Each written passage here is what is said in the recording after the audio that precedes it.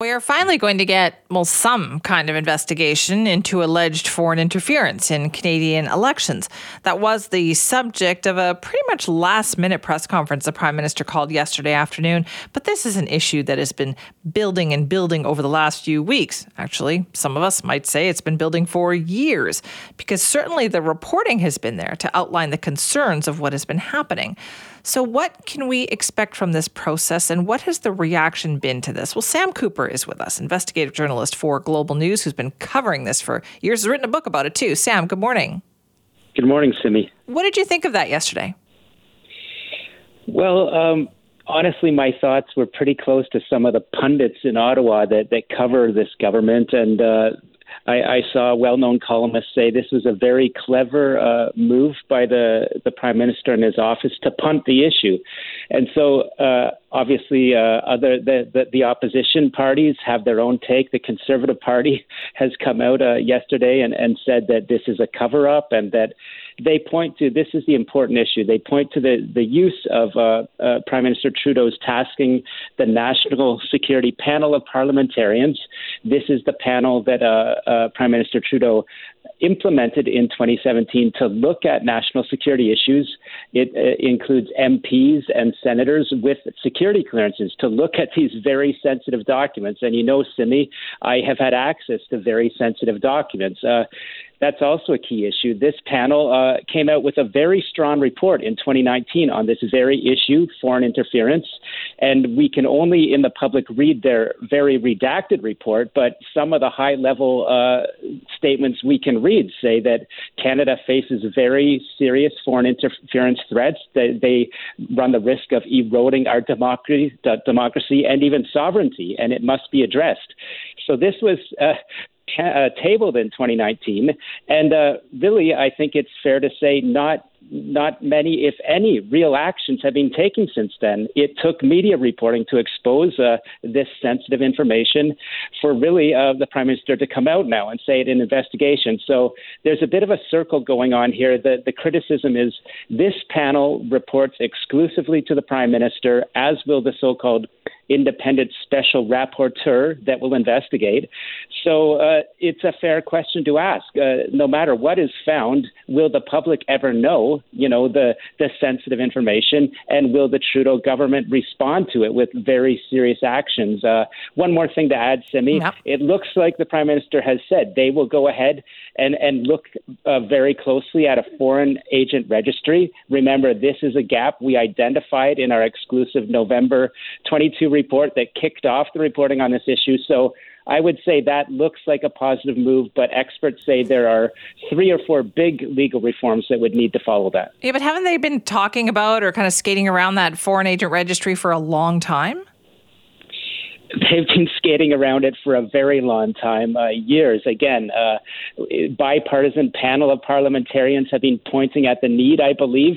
We don't have access to their full reports, but they've been suggesting Canada needs to follow Australia's example. This was back in 2019, no action yet. So you're exactly right. The issues have been known.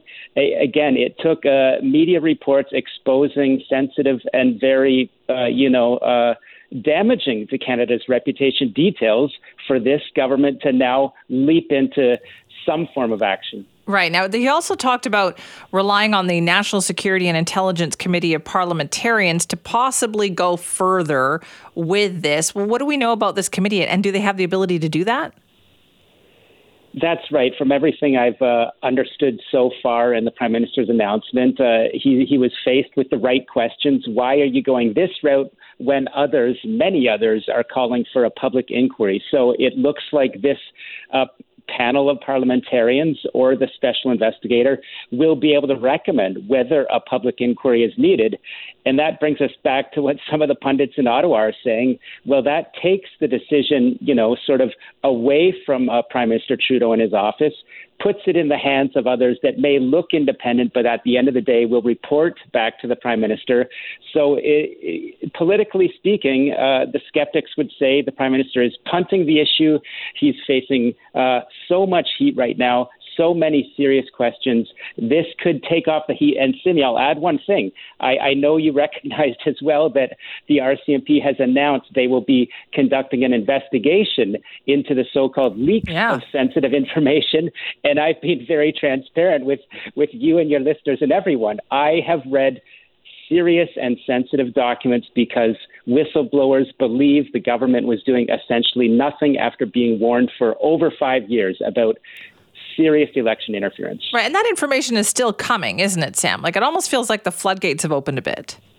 Well, I would have answered yes a few days ago, but look, I'm tapped into the intelligence community. Obviously, there's a chill that has followed. The question is, do the Prime Minister and his office want the RCMP to investigate leaks that haven't been investigated so far? I think I can tell you, because I'm very directly connected to this, I think that people that may have been, talking or showing to reporters information will be on the run and hiding now.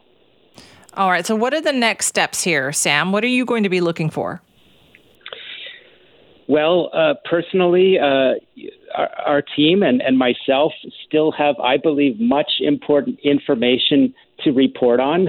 I think a good story is going back to the National Security Panel and asking them whether we'll get a very clear answer. You recommended the changes that the government's only looking at now years ago.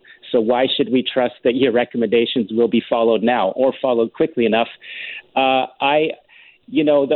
All media now can report on what the Prime Minister has tasked and has responded, but we continue to investigate information we have and information we're still looking for in terms of how broad and deep this alleged threat is. And Simi, I know you and your listeners will be interested.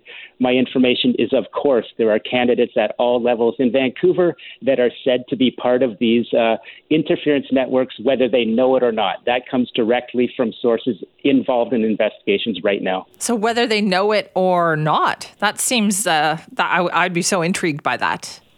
Well, to quickly give you a tip, we've reported already that in Toronto, some of these 11 candidates targeted in 2019 allegedly knew they were part of China's interference. Some didn't know. How could that be? These are very sophisticated influence operations that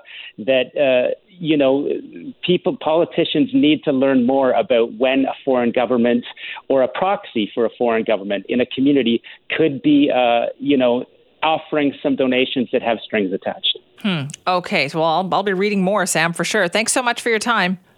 Thanks, Simi. Sam Cooper, investigative journalist for Global News, and you can read his work, of course, at globalnews.ca. He has extensively covered this story.